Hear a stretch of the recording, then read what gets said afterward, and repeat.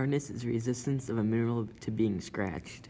Mohs hardness scale measures the resistance of smooth surface to scratching, or expressed in terms of a scale devised by the German mineralogist Friedrich Mohs.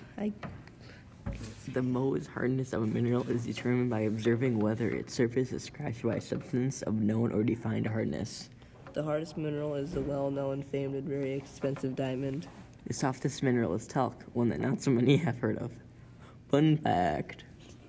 The hardness of your fingernail is about 2.5 on Mohs hardness scale, and the hardness of glass plate is about 5.5.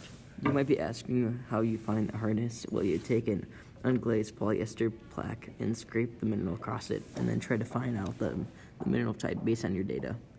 Well, we are out of time, so good luck, future mineralogists.